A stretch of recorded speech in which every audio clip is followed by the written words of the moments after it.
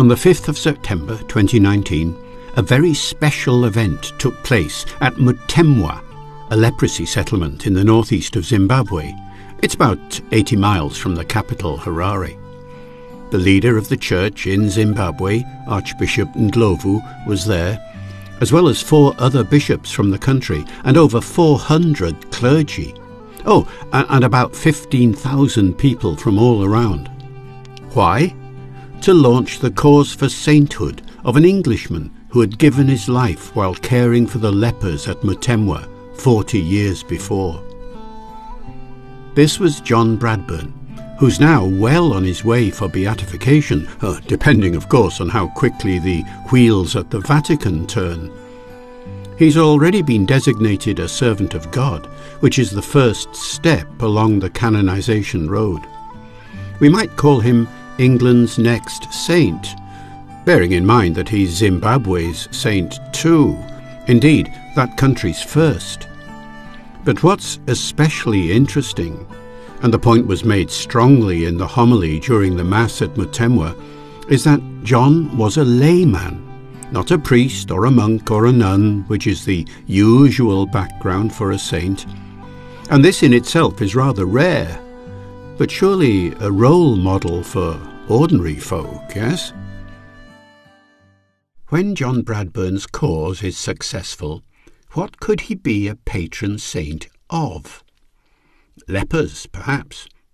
Or the environment, given his huge concern to protect the fauna and flora of Zimbabwe and elsewhere. But maybe ecumenism. His longest work, a manuscript poem of over 10,000 lines, is called Ut Unum Sint, that they may be one. It reflects the diversity of his own spiritual background. Raised as an Anglican, he became a Catholic, frequently signed off his poems and letters as Jew, and in his travels had close encounters with Islam, Hinduism and Buddhism. Here's a small extract from Ut Unum Sint. That they all may be one in God's glorious Son, all the Christians so sadly divided, and come to the King who is shepherd, all flocks he will bring to one fold, and they safely shall graze in the spring, and the heavenly summer. All peoples he calls from his turret high up o'er Jerusalem's walls.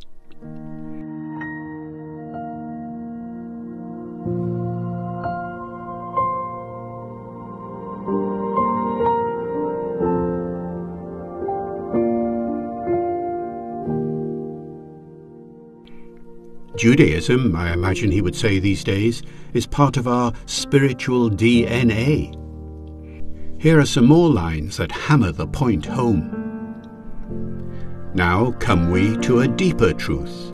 True Catholics are Hebrews all, as much as David and St. Paul, and this as Eucharistic proof. The body and the blood of Christ, which are the Holy Eucharist, were of the Virgin Mary born at Bethlehem on Christmas morn. And therefore Christ's humanity is wholly Hebrew, and when we receive in grace, we truly be united with the Trinity. For Jesus Christ's divinity is hypostatically one with all that makes him Mary's son, and Hebrew fruit of Hebrew tree.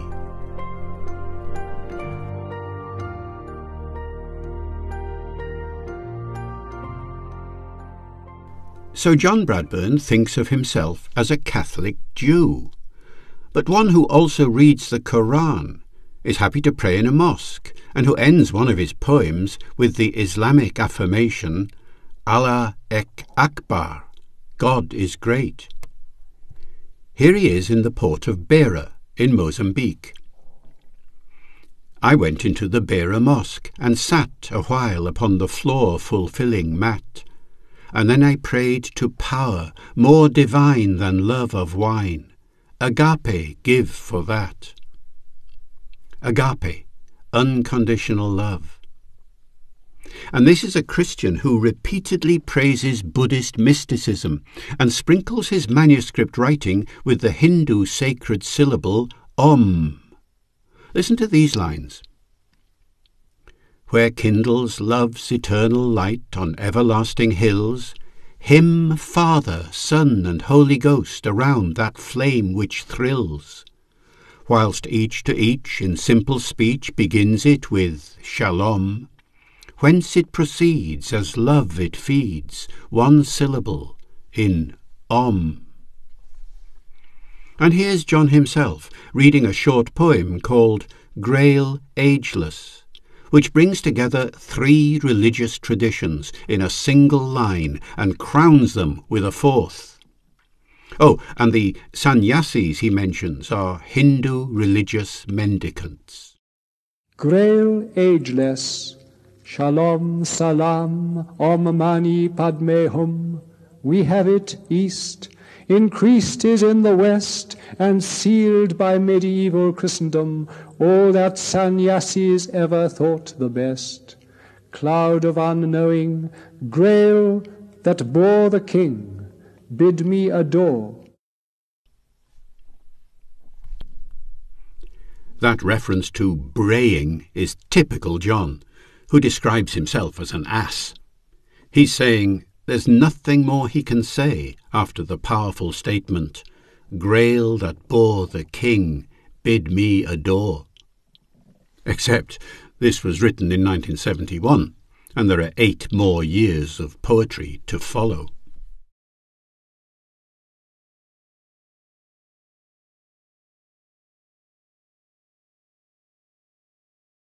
I've never read anyone who taps so deeply into so many religious traditions. His conclusion in Ut Unum Sint is therefore unsurprising. Hindus and Buddhists, Anglicans, and many quaint Americans, and legion others, if they seek sincerely, are the Saviour's sheep. 'Tis men of faith whom God doth choose, and pray remember that the Jews of old were his own faithful race. We are adopted by his grace. The world needs a signpost pointing clearly towards the possibility of religious unity. John Bradburne provides it in a unique way. There are many examples of people from different spiritual traditions displaying a willingness to come together. What John does in his poems is show how it's possible to integrate these traditions into a single personality, a single vision. In a world full of suspicions and tensions between Christians, Jews, Muslims and Hindus, to name just 4, he is a much-needed symbol of hope. So that's the religious side of John's ecumenical spirit.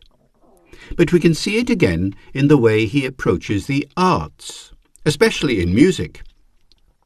His enthusiasm for music goes back a long way. When he was a child, he recalls repeatedly listening to classical music on gramophone records. And he was a musician himself, both as singer and player. First the recorder, later the harmonium, abilities which he put to good use in the tiny Mutemwa church. Music for him has a greater function than providing auditory pleasure. Listen to what he says in the introduction to Ut Unum Sint. There is on earth a music that expresses at the same time both heavenward longing and profound peace of soul. Such music seems to say, we are mortals, yes, but promised immortality. We are pilgrims, but our native land's in sight, so our hearts can rejoice as we journey. And he goes on, this mood may be found among works of certain great composers, especially Bach, but its most complete expression is in the plain song of the church, in the chant called Gregorian. Of this chant, the Holy Spirit is the composer, for all the liturgy is work of his direct inspiration. And the singer is Christ's church, the mystical body of the Son. Over 30 composers are mentioned in his poems, but Bach receives the greatest accolades. Here's what he has to say about one of Bach's compositions.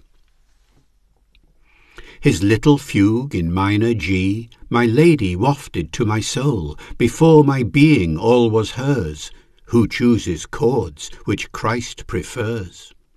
But now that she has made me whole in one alone she loveth best, I bid Bach's magic manifest, the words which instruments have guessed, as happily as ever I could dream, great Pan to glorify.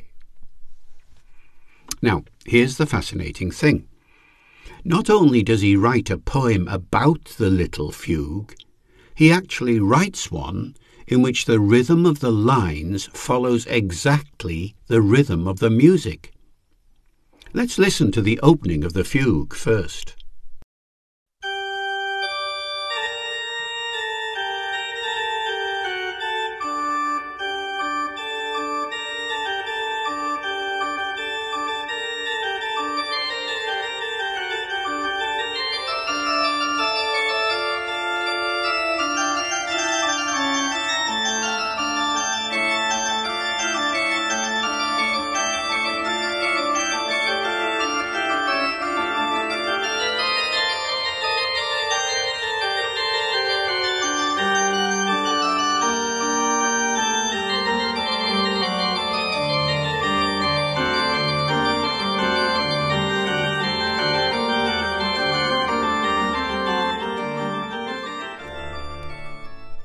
And here's his poem, Holy Harp, written in 1949. Holy harp, with me all Christ's creation sang, in the words of David, whose psalming lifted this earth in the power of praising, 'twas his heart disclosed God's orchestra to man. This sad world reflects in music lasting peace. All you lonely, all who are sighing, look to the Lord on his goodness relying, for in music he assures us care shall cease. Do you hear the music in the lines? Let me read those last few lines again in a semi-chant. This sad world reflects in music lasting peace. All you lonely, all who are sighing, look to the Lord on his goodness relying, for in music he assures us care shall cease.